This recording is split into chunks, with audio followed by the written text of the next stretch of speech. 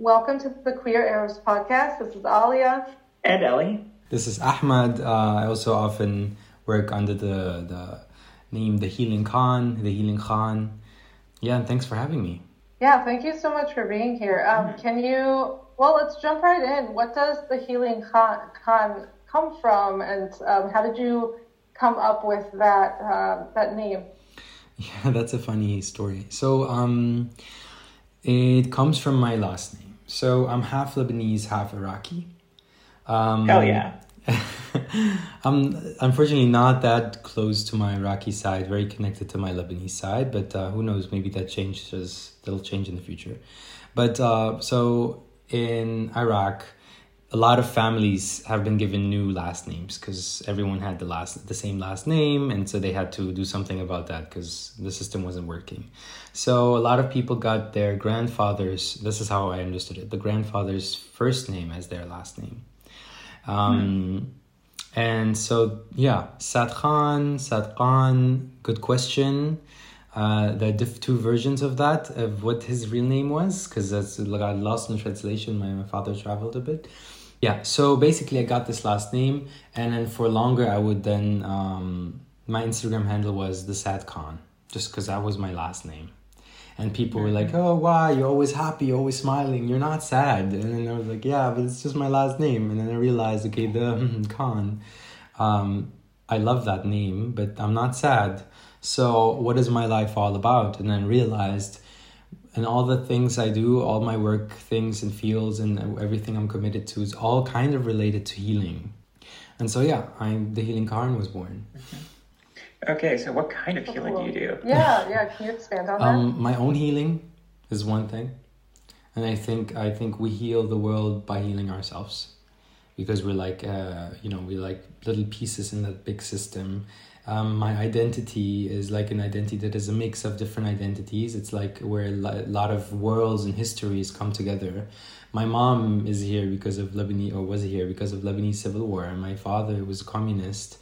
And the whole Iraqi history and Saddam and everything influenced him too. And then I came here and they then met in West Berlin, back then still West Berlin, East Berlin, the wall.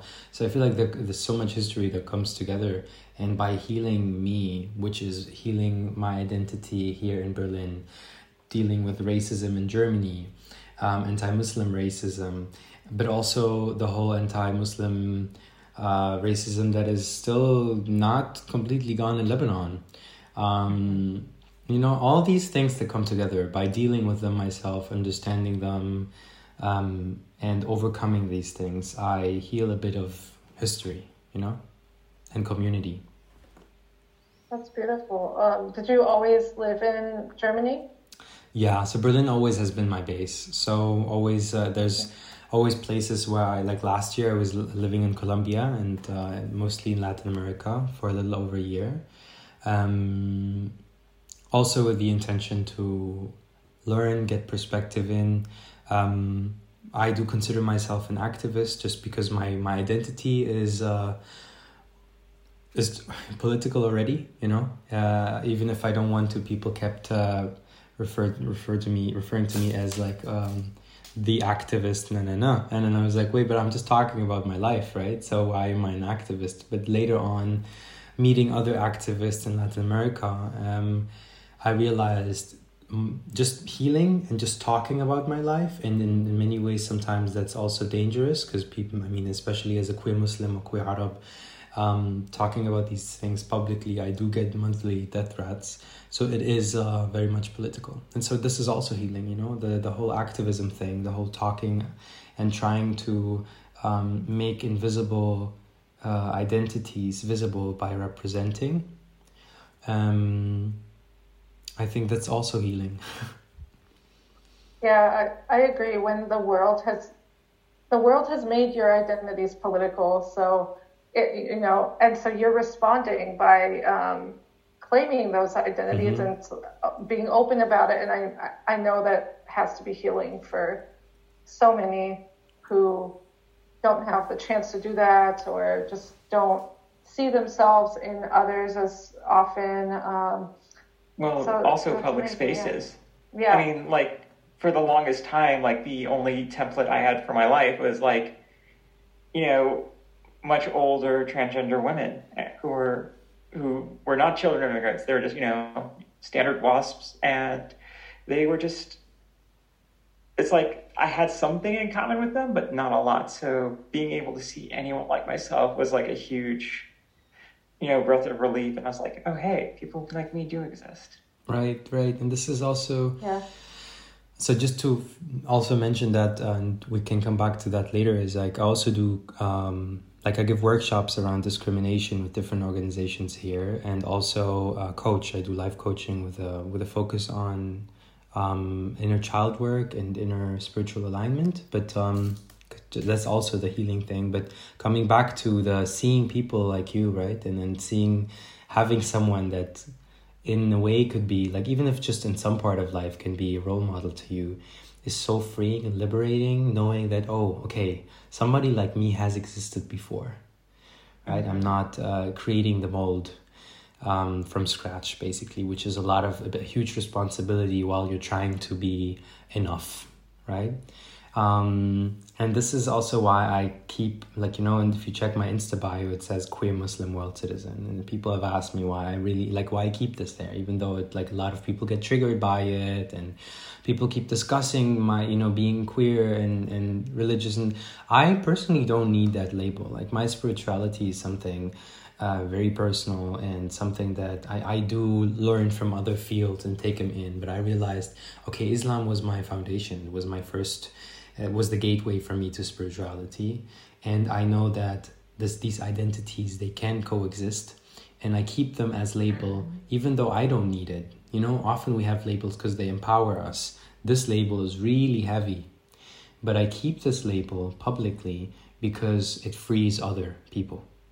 My fights, just carrying that label, help other people being allowed to have labels, you know, or, like, you know, in their minds, at least knowing that somebody else is having them publicly, I can have them privately. It's interesting you say that, because this was many episodes ago. We had someone on who likes to, in most contexts, use they them pronouns. And they were like, yeah, I don't like the labels, the gendered pronouns as labels.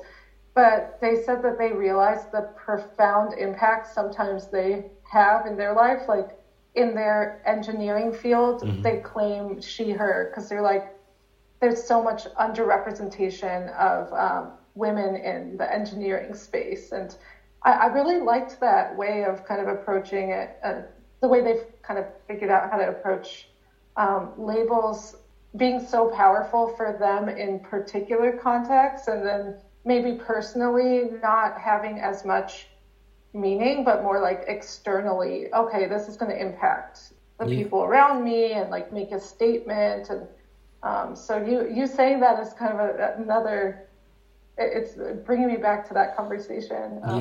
I think until now I wasn't really aware of that, and making me aware that I use different labels in different contexts depending on first, do I have the energy for that? Like, sometimes I use the safe label because I just am exhausted and I don't have to have the fights all the time. But sometimes, like in gay communities, for example, if people just think everyone, like, you know, cis gay man, like everyone, queer community means everyone is gay, right? And then sometimes I, like, you know, reaffirm, like, oh, I identify as queer, by the way. I mean, the whole thing behind that is my thing to explore. But please be aware that there are also other identities, right? The other thing is also, and I would love to talk about that and tell you more about that, because I just came back from the US from a huge, really, really cool project. I find it very cool. Other people find it complicated to understand and weird. But I was part of this camp, or it's more than a camp. It's like a collective of Aswana, or Mina, or Middle Eastern, North Africa, whatever you want to use here. Change makers, artists, and activists that basically all support each other and envision new futures for the Swana region. And it's called Cosmic Camels, and they have a camp at Burning Man Festival. which I don't call, no, sorry, it's not a festival. It's more than that. It's really this alternative universe, and it has been criticized for being too white and for being too privileged. And also we came in there to change that a little bit, and to bring these conversations into these spaces. And so the biggest group of ours were Palestinians. There were also Israelis in the camp. Like, it's also this whole like envisioning new futures and speaking harsh truths and talking about things that are usually uncomfortable to talk to, and like pointing on blind spots for some people. But there were also all kinds of people from diaspora, Arab diaspora. I was also in a way representing. So, and I know, like, traveling Latin America, you bump into a lot of Israelis, and as a, you know, an Arab person or a Lebanese person, you always have the elephant in the room. And so when Israelis ask me, and we have nice interactions or difficult interactions, whatever, but when they ask me where I'm from, I don't say Berlin, I don't say Europe, I don't say Iraq. I usually, the first thing, mention Lebanon, because it's usually the toughest, if not Palestinian. I'm not Palestinian, but like, you know, this is then the identity that I present of my identities. Because I know this is where it hurts, and this is where something has to be either overcome or not, or whatever, but I want to point my finger on it and see like, okay, we have something either to talk about or to overcome or to not talk about and love each other anyway, but this is the uncomfortable part. This is the identity that I want to bring into this room. That's pretty bold. Like, I know, especially talking to Israelis, on the rare occasions that you run into them, it's like, do I want to drop this bomb? Do I want to get political already? Because I'm a coward, I'm just like, sometimes like, no, I don't want that. I'm just here for whatever. But, you know, confrontation does lead to growth. So don't say you're a coward. So part of my coaching, I always focus on the inner child, right? And so we always have this child with us. Basically, the idea is that this child that we once were still exists somewhere in us. If that child isn't ready to do that in that space, then you just don't, right? And then this is not being a coward, and this is, you know, taking care of oneself and taking care of one's comfort and comfort zone, or like discomfort zone also. And so I don't always do it, and I now do it a lot because I had many positive experiences also. It's like I have Palestinian extended family, and I have Palestinian friends, and I have Israeli friends. And that's the thing, depending on where you grow up, you are either conditioned, you know things, you don't know things. And people sometimes think they know things, but then they don't know anything. And so there is the story of a friend of mine, now a friend, that Aya, Israeli. I met her in the Caribbean coast of Colombia, and I keep telling the story everywhere, but like, we were a part of this one group of people, the travelers, and then constantly sitting at some bars and some places, restaurants outside. And whenever she had a few drinks, she would say, oh, Ahmed doesn't actually like me. He hates me because I'm a Jew. And it's also complicated because I also grew up in Germany. So it's doubled complicated. Because once somebody told me I'm an Israeli worst nightmare because I'm Lebanese and German. And this is difficult because people then, they just assume I have a problem with them because of that background. And this, again, I don't try to see governments. I don't try to see whatever label that is. I try to see that individual, their inner child, and try to understand what conditioning made them the way they are, and what do they know, what do they not know. And so this person constantly projected this hate coming from me onto my body, right? And then I would tell her, I might have a problem with what your government does. I might have a problem with certain things. But you personally, I don't know you to hate you. Right? And then she kind of grew on me, and we started, you know, hanging out together. And I changed a lot of her views also, because where would she get any point of contact, right? And then when I showed her a video of a friend of mine who's a dancer here in Berlin, who's Palestinian, and then she was like, I don't get that term. What is Palestinian? Is she from Gaza? Why is, you know? And that's the thing, like, I can't judge her because it's not her fault. We, you know, try to understand where that knowledge comes from. And then she now has had an intention, or like, sorry, an motivation and incentive to learn these things. Because, okay, something can be right. I know this Ahmed, he doesn't hate me, he's nice. Oh wait, maybe he's an alternative, maybe he's different than other people. Maybe not, right? And so Cosmic Camels is a collective full of people like me trying to, and it's being criticized, of course. A lot of people scream, oh, you're normalizing relations and whatever, but we are individuals who are trying to overcome together collectively, who try and envision new futures.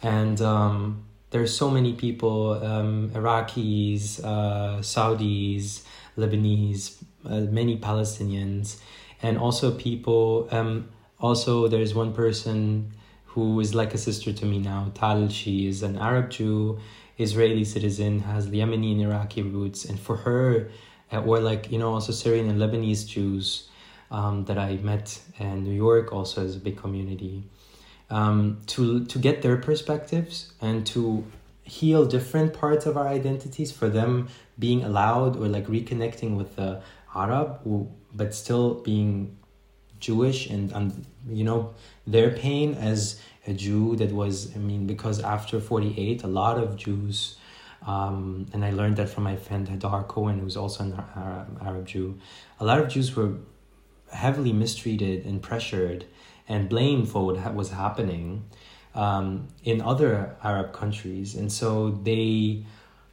had to choose, are you an Arab or are you a Jew? And I feel like this separation is still very much,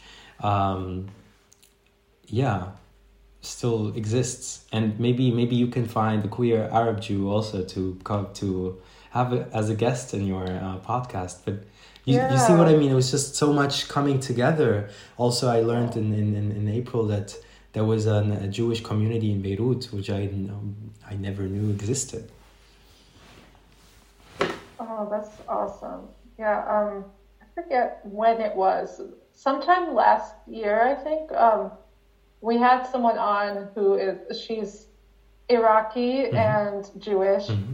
And growing up in New York, she was always told, you're either Arab or you're Jewish. Mm-hmm. Like the other is going to be the Arab. And then it's only pretty recently she's started exploring her Iraqi roots, because she always was kind of taught like their separate identities. So you said it's called Cosmic Camels? Exactly. Or Camels? Cosmic Camels, and it's my family now.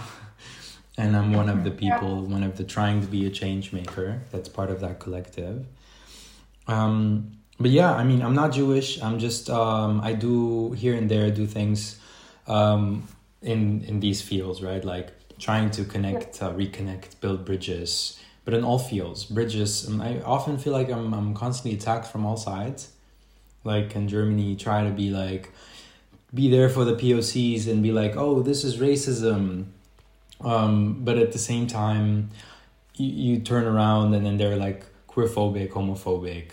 And, the whole, I'm started doing queer healing circles. One is like every other week, one is queer Muslim healing circle, because that space is really needed and just doesn't exist. But I was like very anxious to do that, and in a good way, in a negative way, because I was like, oh, it might be dangerous also. And the queer BIPOC one, and trying to find spaces for that. It was either queer or but why Muslim? Why can't you do them queer and religious? Because the other spaces already kind of exist, and I'm trying to create a space for people with that unique experience. Like, trying to maneuver these things, and like basically always being the one holding these uncomfortable reactions that then I could take personally, because I have this identity. But I kind of like learned that none of these dynamics really have to do with me or these people. It's like society, it's conditioning, it's history. These are like huge knots and networks of knots that we're all trying to undo, and it hurts sometimes. What do you think? Yeah, well, it's interesting you say that, because even when, I've especially seen this like since we started this podcast, just kind of becoming more aware of the spaces that are out there.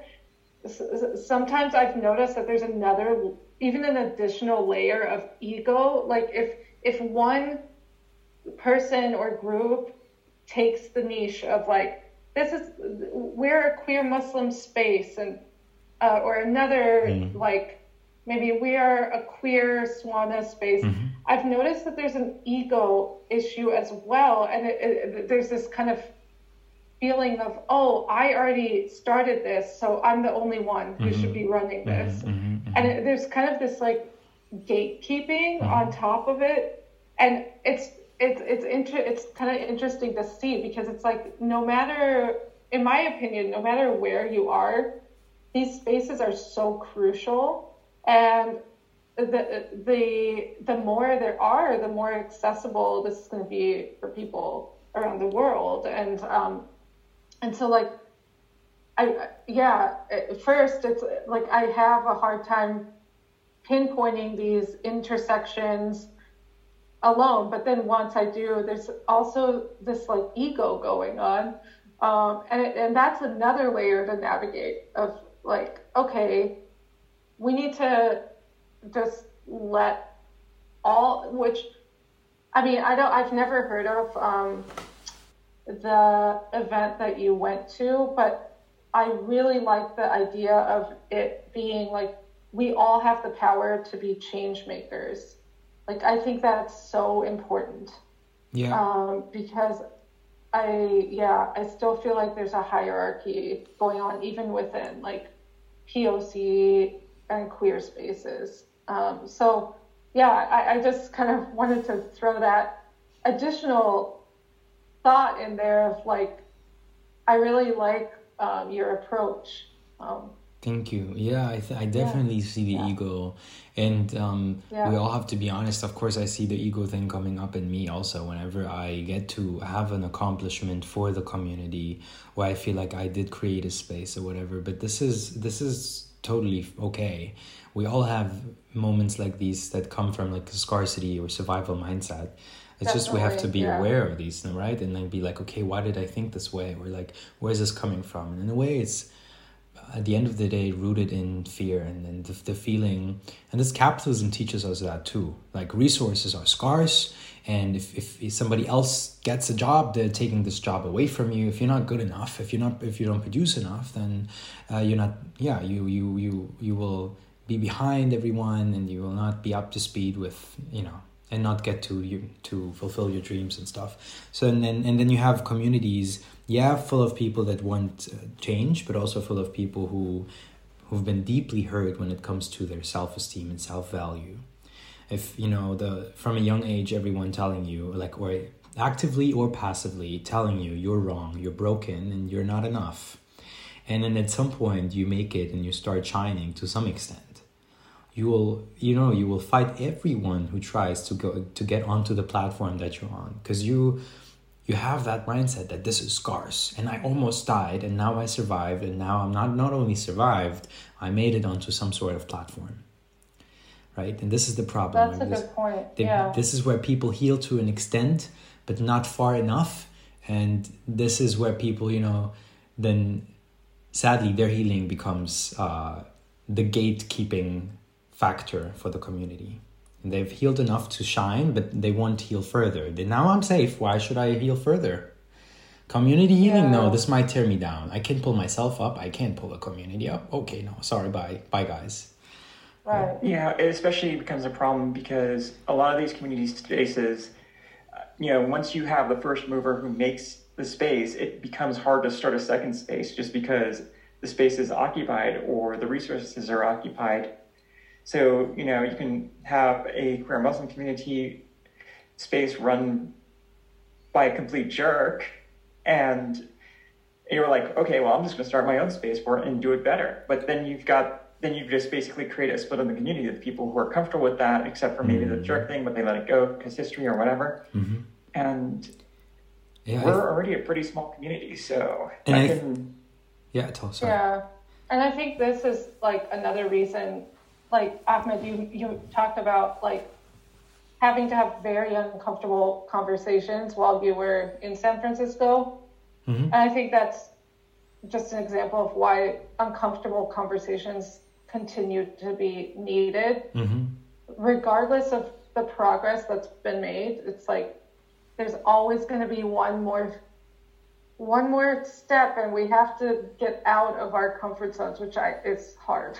Yeah, but we also have to. I struggle with that a lot. Totally, but to get out of our comfort zone, we have to give ourselves permission to be in our comfort zones and recharging them. Like consciously be like, yeah, I'm recharging now to when this uncomfortable conversation is going to come around. I have the capacities, I have the space to have the conversation.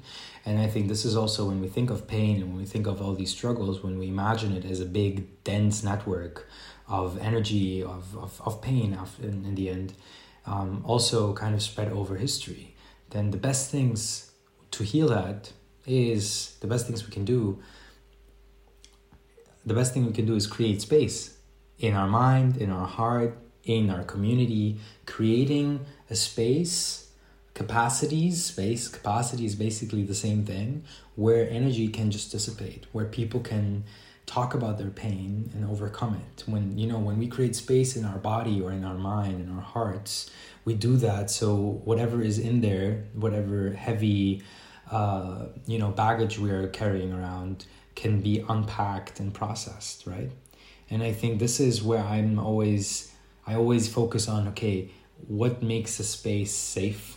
How can we create more spaces? How can I be a space, or how can I create more space for myself, for these feelings?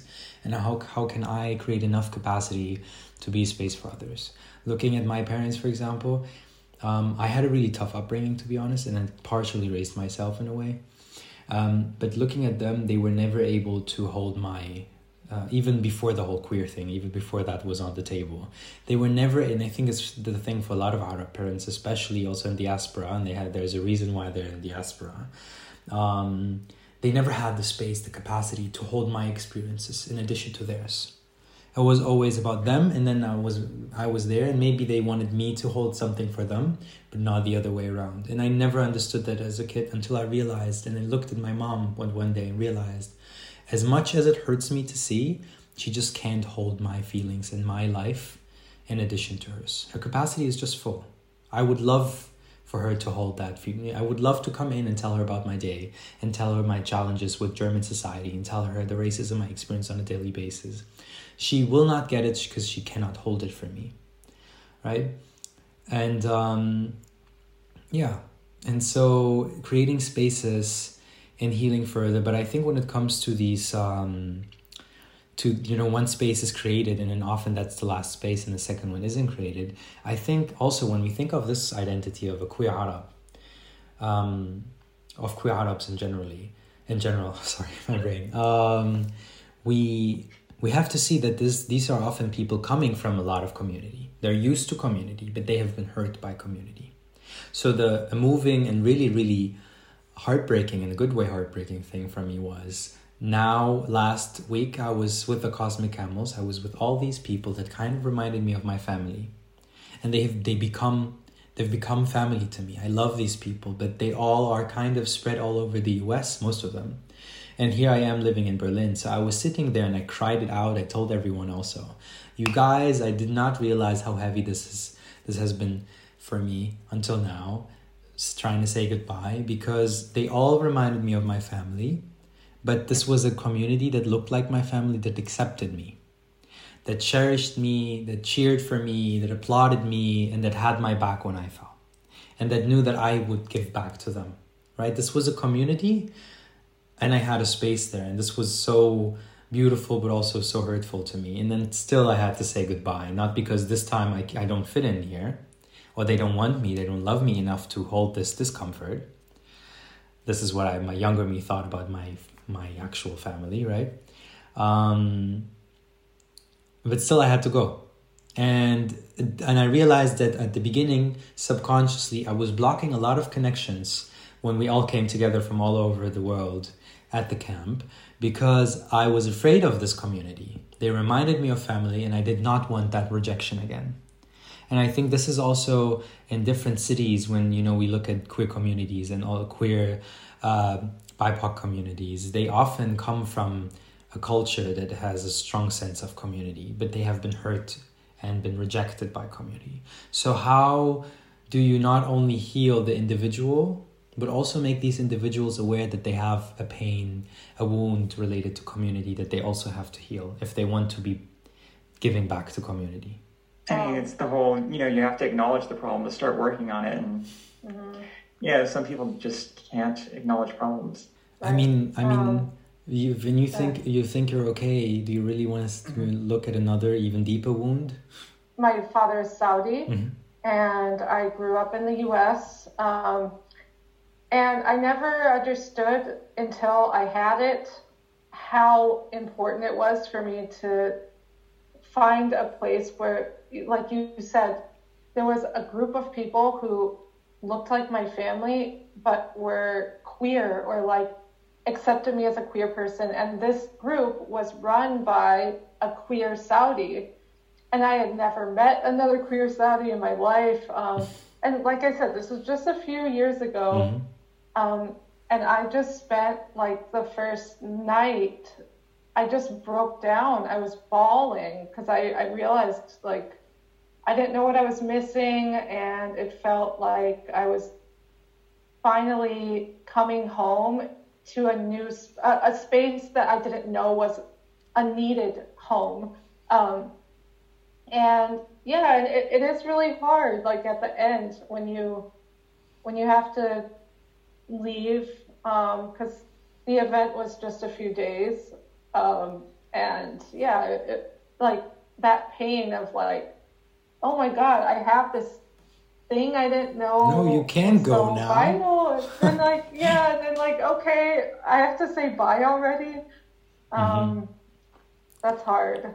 Yeah. And then like, yeah, and then you have to kind of try to replicate that online with the same people, and that just has to take a different form. Of course. It's not the same thing. And this is why, I continuously try to build community and keep community. And I will definitely see these people again. I'm very happy about that. But I had a similar experience actually a few years back when I went to my first Arab party, a queer Arab party here, that I never went to any. I usually, either queer or Arab or whatever. And I was okay with these individual parts of me and identities, but never got to see them, overlap. And so I went to this party, and then first I come in, and then they play Najwa Karam and whatever 90s Lebanese music, and then it moved me to the core, because this is like, key childhood memories.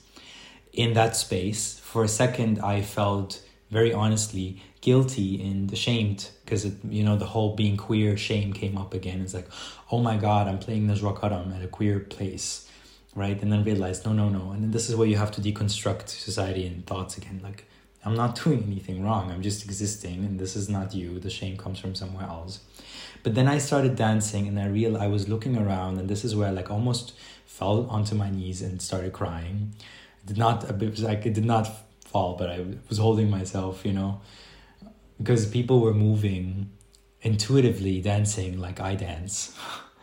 Just a little hip here in my arms, like the swinging arms, right? And then I was like, oh my God, wait, this is kind of like a genetic thing. This is like epigenetic. Intuitively, I move like this, and people move like me. What? And just seeing them move the way I move just made me cry. Right. Actually, wrote a poem recently, but it was in German, unfortunately. Otherwise, I would have read it to you. It was published in a like anthology with 30 queer voices, and it also talks about that. It talks about so a part that I can translate is how weird this cat that tries to walk like a pigeon and swim like a fish, but society applauds how cultured he is. And then basically trying to adapt to the different labels, and being a little bit of that, a little bit of this, and understanding all of these things, but like not being able to be just a cat or whatever. And then he can't feeling incomplete and all that at the same time, but society's applauding like, oh, how cultured you are, right? Right. But it's also like, you as a cat, you're not enough. Yeah. and but also not seeing his struggle, not seeing that this Bing culture comes from the struggle of these split identities and trying to hold them, but also of like walking, right? This is where like the moving, when people moved like me, that moved me to the core, because it was a feedback that I move normal, that I move natural. Because when I move, or like now it's almost like now I don't have this huge pain anymore, but like growing up I had this pain of, okay, I'm not allowed to move too feminine, you know, I have to hide. If I move too feminine, I'm in danger. But as an Arab man, if I move too masculine, I am the danger in racist Germany. So how do I move? Okay, depending on who's next to me or in front of me, I change the way I walk. You know, sometimes a little more feminine, sometimes a little more masculine, sometimes very neutral like a robot, and smiling so the old lady thing knows I am friendly and I am educated. And you know, when the whole refugee crisis, I hate that term, but this is how they call it. Like, you know, when 2015, all these people came in, the racism increased and people started looking at me like, you know, I also live in Berlin, you know, I know Berlin better than most people here. So they started staring at me, especially old white people. And then my first reaction intuitively, which is a very sad reaction, was reading in front of them German to show them I speak the language, right? So these are things that you do passively and subconsciously and like not really aware of. But it made me realize that I for long forgot how you know, kept over obsessing over how I walk and forgot how I walk naturally. And then I then started thinking about, okay, can I regain my natural way of walking? How would it look like, you know? And then that even the way I walk is not natural anymore. The way I walk is connected to so much pain and overthinking. They kind of robbed me of my natural movement. That was really painful when I realized that. But also freeing, as always. Yeah. Realizations, right? Yeah, the having to relearn who you are is one of the most painful processes. And also, like, do we ever get there? Mm-hmm. Do we ever finish? I don't think so. I don't think so, because we become new people with time. We constantly change and grow into someone, and with that we discover other things in our past that, you know, don't work with the current version anymore, or like, you know, are in conflict with that. And so I made peace with the constant discovery of myself. But what I love about queer communities, and what queer communities taught me, what like BIPOC or third culture communities haven't taught me, and what they struggle with more, is you can create yourself a part of your identity. You don't have to, you know, go back to something completely. You can also go to something new that is more of what you feel inside is your truth. Right? And so you have in all these diaspora, third culture communities, you have all these people that try to find back to their identity by going to a certain culture. They often choose one side and they're like, oh no, I'm this. And what I love about my queer identity is realizing I am this and I am this and I am that, and I am the person who I want to be. Because my vision and my inner truth, even if they haven't manifested here yet, I know them inside, right? And so this is also me. So there are like all these versions of me. They're all me. Current me is me. My past hurt self is me. So I'm not going to talk bad about that person, because I love him and he went through a lot of pain for me to be here. And because of that version that I once was, and because of my inner child, and because of my story, I know, and I now am able to help so many people, empower them, and in my coachings, be able to help them reconnect with themselves. Yeah, so like, what are some of the approaches you take with, like, in your coaching? Mm-hmm.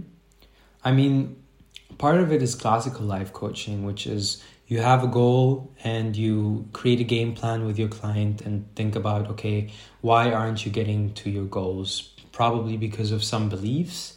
You look at belief systems and you try to dissolve beliefs, or you replace them with beliefs that serve one better. And you can do that with identity too.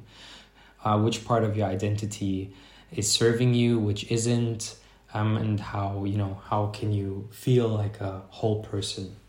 Sometimes it's making peace with something. Sometimes it's, reconnecting with something by reading about your history or talking to your parents or, so all this like classical life coaching is part of it, but also I include a lot of spiritual things like the law of attraction, losing inner resistance and allowing things to come to you instead of chasing them. And inner child work, like I do guided meditations with my clients, and we basically visit that child, and I remind them that wherever they go, they have this child with them. So you don't always have to push yourself into these uncomfortable conversations and fight for the whole community. Sometimes you have to fight for that inner you, younger you first. And if they can't right now, you go back and you go into your comfort zone to recharge, because this is how you serve your community, how you serve, yourself and your ancestors the best for now. And then if you recharge, you know who you are, you have clarity, then from that clarity you can go into action. So it's all kind of intertwined, right? Like this is why I'm very grateful, because there's so many teachings and so many learnings and courses, but also so much from my own life, my experience that flow in together of like how I can combine the law of attraction and energy with pain and the inner child, and then community and the whole queer Arab thing. Yeah, it's like on airplanes, they say put your oxygen mask on first. Exactly. That's the go-to metaphor. Right. Yeah. Right, because if you pass out, there's no one to give oxygen masks to other people. And this is why, I'm really grateful for my journey, and it was very hard, but I'm so happy now that I'm constantly trying to shine as much as I can. I try to smile, try to have like a great life, to show other people, but I also try to share my struggles, because we all have them, right? To show people you can get there. I was once very, very, very, very depressed, and I did not want to live. And depression is, spiritually something very interesting. What does it mean? Does it mean that that our soul is tired of the character we're trying to play? Is it the unexpressed emotion for all my childhood long? What is that? Is it me trying to fit into a mold in society that just doesn't work with my soul, right? It's very deep, and I'm very grateful to have experienced and learned from that. And now I'm able to understand other people through that. And I bet with the being able to share processes of healing with other people, it's also furthering your own healing, because we are all connected in some way. Definitely. It humbles me also, right? It humbles me in a way. Mm-hmm. Realize because there's a part of us that never wants to look back at the wound. Interesting, because there was another Israeli we were the only tourists somewhere in the Pacific coast of Colombia, and we flew there, and then we both were there, and then it was very rural. It was with a beautiful community that was living off the fish in the sea, and they were in nature, and it was like the two of us, that's it. So we had very interesting, sometimes very tough conversations, but this guy was like pure life, right? I was the person in my mind overthinking things, overthinking life and healing from my past, and he was just there having fun and enjoying himself. Pura vida. The pura vida attitude. Exactly. Fully. Yeah. And everyone loved him for that. And then at some point, I did not realize that before, but he only had one leg, and the other one was what do you call that? Like a prosthetic. Exactly. And then I found out that he had cancer, and then they had to take off one leg and all that. And since then, because he went through that, he's been like, okay, life is too short. I'm going to live it all. And once we were sitting at the beach, and then this is a story that I use often in my coachings as well as a metaphor. He was There was this sick, or like not sick, the dog was just blind, a blind dog that came to him. And I mean, he was a little dirty, but he wasn't, that's it. And the dog just wanted his attention. And he would constantly like yell at that dog, go away, you're so needy. But he was super nice to all the other dogs. And I didn't understand that. And so I like was petting that dog, gave him all the love, and he looked so sad. And I asked him like, hey, you, like, don't want to give out his name, but you person, why are you like that to the dog? Like, all he wants is love. And he's like, yeah, he's so needy and sick. And then I asked him like, looked at it for longer and realized, hey, do you think you don't like this dog because he's reminding you of yourself when you were sick? And then that moved him, and he was like, yeah, maybe. And I just don't want to be close to anything that's sick anymore. I want to live, I want to be healthy, and this good dog isn't. Oh, wow. And I think this is a great metaphor for a lot of us. We all do that. We do that after creating the first space and not wanting to create the second space and create it from scratch. And we all do that in our communities or with people. We see other people that remind us of our pain or remind us of past hurt versions of ourselves, and we just don't want to see them. We react with anger and disgust because now we're healthy. We don't want to go back.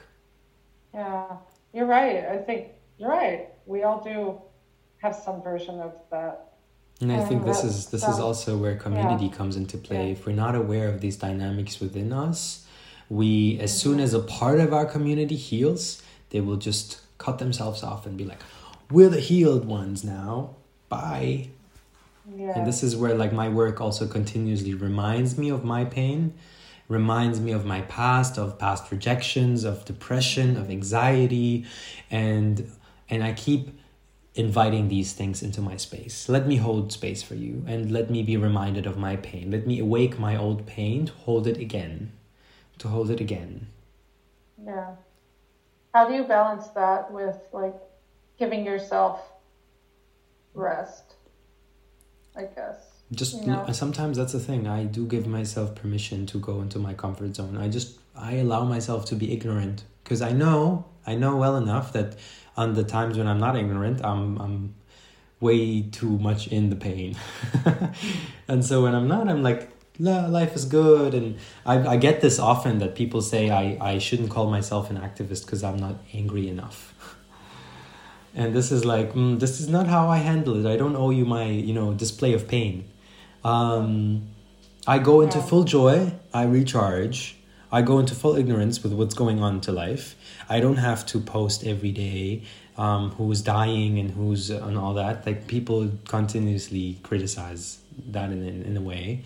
And then when I come back, when I have my capacity, when I can step into action, then I'm there. And then I step into action. Yeah, that frustrates me when people try to police each other's display of emotion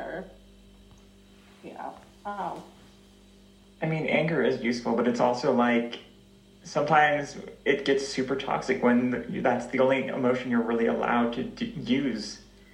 Yeah. It's especially bad for guys because if you're stuck in sort of some of that toxic masculinity, you're only allowed anger. Like, that's the only acceptable emotion. So, yeah. Which sucks. Yeah, that is very toxic. Yeah, this is where I think also where the queer Arabs are finally making room for Arab men to feel. As much, and this is the thing, they're being fought by these men, but they're actually fighting for these men. Right, we're creating space for you, breaking in this very patriarchal, macho society with what a man can feel like and how much feeling and femininity he can display, which is ultimately freeing you and freeing you from this state of constant being suffocating in your pain and not being able to tell anyone because you have to be strong enough. Yeah, it's not sustainable. I have enough men in my circles and also in my family where I see that like they're great, very, very loving people, but they are drowning in their pain, but they just can't talk about it. They have to be strong. Yeah. I see that a lot too. I remember once I was on the phone with my father, and I don't remember what it was. I was crying about something pretty, like, justified to be crying about, and he said, crying is a weakness, stop that. And I was like 16 or something, and I just found that to be so sad, because I thought, does he ever let himself cry? And it just made me sad for him, not for me, when he said that. Yeah, it's just their heart field. I was like, yeah. Their heart field just closes. Enough has happened to him that he learned that. I'm also sad for that. If you look at the meditations that I have sometimes with clients, when you have a man like that, they often, the images they receive or that they see is often the inner child isn't around. It's often behind a closed door that's locked. Sometimes the door is slightly open, but like that's so interesting to see. It's often this child that has been abandoned and has been told at some point, I can't be in contact with you anymore. You have to go behind this door and you have to stay there. And so they literally close a part of themselves, lock it away, and be like, okay, that's it for now, forever, right? And then when you make them reconnect, and this is where it's so hard in the world and politics and so on, if you look at these individual numb men, this is where the pain, patriarchy is, this is where a lot of this pain in the world comes from. They have no connection to their emotions or to their inner child, or very little connection. And so when you make them reconnect, you bring up so much pain. And this is where I'm sometimes when I see older men and I get angry about certain perspectives they have, I'm afraid of breaking them.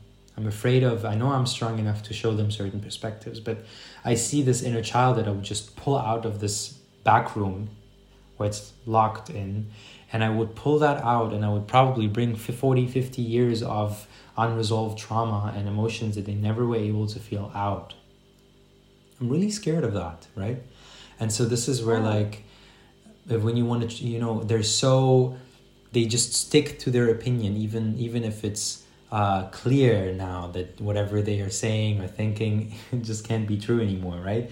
They just stick to it, even because if they change their mind, if they realize for the past 40 years I've been living with a belief that's not true, or according to something that is not true, then all this pain comes up that they don't know how to handle.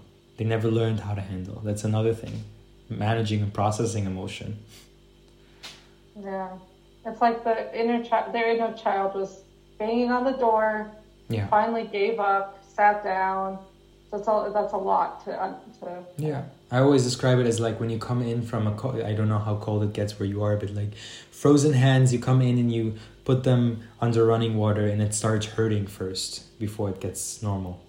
This is this pain of reconnection. We have that with our identities too, right? When we open the door to an identity that we don't really want to look at, a part of us, it hurts so much at first, but then it starts getting better and feeling better until you feel whole. That's comforting. Yeah, but imagine having their hands frozen or their hearts frozen, the door locked to their inner child for so long. Yeah. Wow. Yeah, that's a good, really, that's helpful imagery, because it is really easy to get angry at men of a particular generation. I definitely. And again, this doesn't justify, right? All of these things don't justify. No, it doesn't justify behaviors, but it does help to sometimes. I could just go on an hour-long rant about my dad. But I'm gonna step back. You would need 3 episodes for him. But anyway. Thank you so much for being here. How can people connect with you, find you? What's the best way? So either Instagram, The Healing Khan, with Khan, so Khan, or thehealingkhan.com. I have a website where people can also check out what I do for coaching, etc. So both work. And I also thank you. It was I feel like I've had a few monologues. I hope that's okay. Sometimes that's what this is for. This was amazing. And it really, it felt really cathartic to have this conversation. Thank you so much. I'm fueled with so much energy from the past 2 weeks in this event and this camp. So I could talk for hours. We're benefiting from that. I can feel it. I feel it. It's beautiful. Thank you. I needed this. Thank you, God. Thank you so much. Yeah. Love and blessings. Thank you so much. You all can follow us on Insta, Facebook, and Twitter at The Queer Arabs, and email us at thequeerarabs@gmail.com.